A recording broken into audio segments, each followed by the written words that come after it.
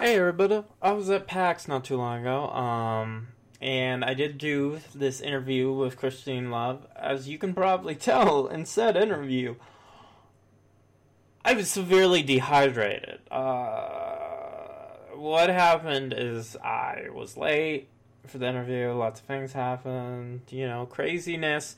I had a really good conversation with Christine before this, and also talked to Jonathan Holmes, the Destructoid. But just funny things. I played the game. It seems nice. It seems good. I definitely need to see where it progresses to even give close to a full opinion on it. But I was out of energy. I just need more water, and I've already talked to her about this on Twitter, and she understands, because PAX East is a place where you can easily get dehydrated with hot lights everywhere. So this interview is a little dead. The audio quality for the interview on the PAX floor turned out pretty good for once. I did a different method, but this interview is not great. I kind of just wanted to put this out there, but understand this thing ahead of time. I'm going to try to get more of my old interviews and maybe do some new ones. I know this thing hasn't been updated very properly, but hopefully in the future there'll be more. Okay, well, that's all I'm saying here. Bye.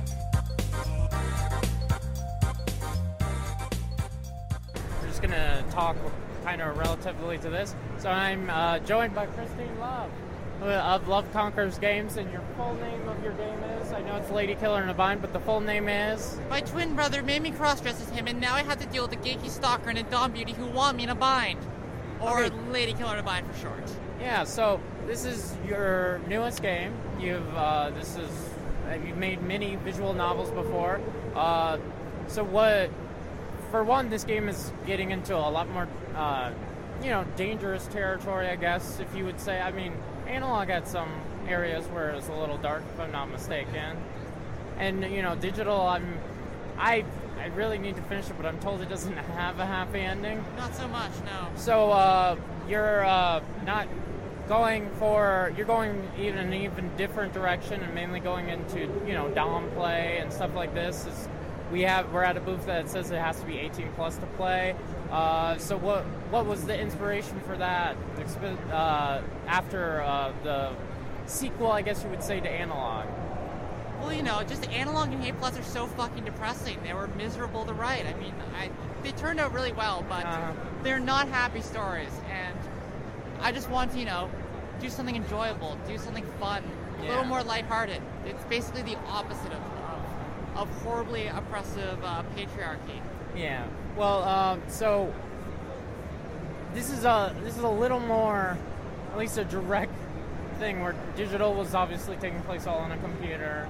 Analog kind of took place and it had computers in another way. So this is more direct. From the story, it takes place with a prince. Now, all the characters have very specific names. Does that play out more? Because I kind of got it, but not quite completely. The goal is you don't really know who any of these people are, so we sort of want to have this semi-anonymous feel to it all. Okay. You can't really keep track of their names. They're not your friends, they're your brother's friends. Okay, and you're just trying to struggle to remember who you're even talking to. Okay. And so the beginning is, I'm assuming, you separate from the beauty. The beauty is teaching you, at least the demo I played, the beauty is teaching you what to do when you go on this cruise to play as your twin brother, correct?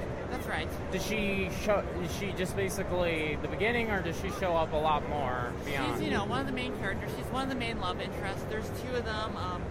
You basically pick who you want to see each night, and the beauty will help you out with all of your suspicion. She will, if you fuck up, she will help go put everything right for a price, and that price is she wants to,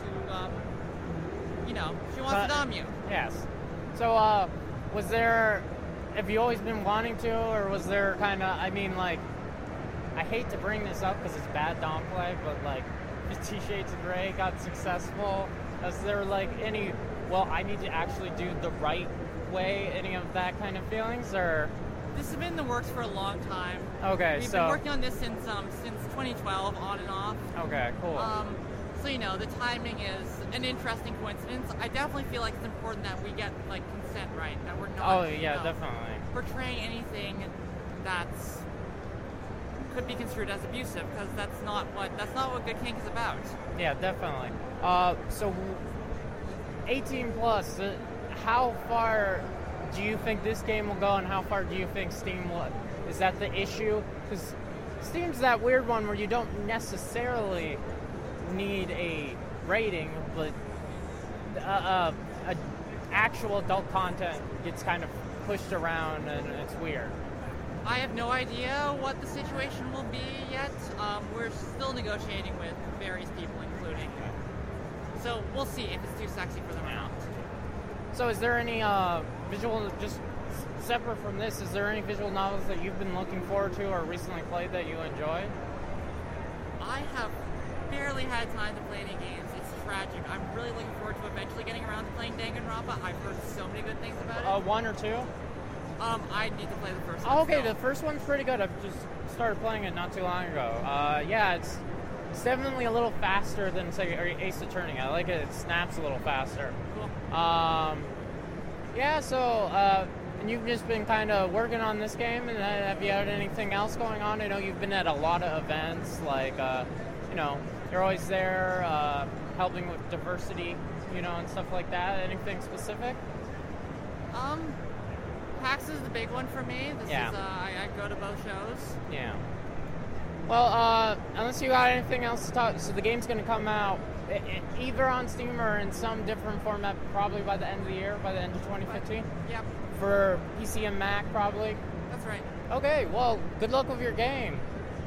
Awesome. Thank you.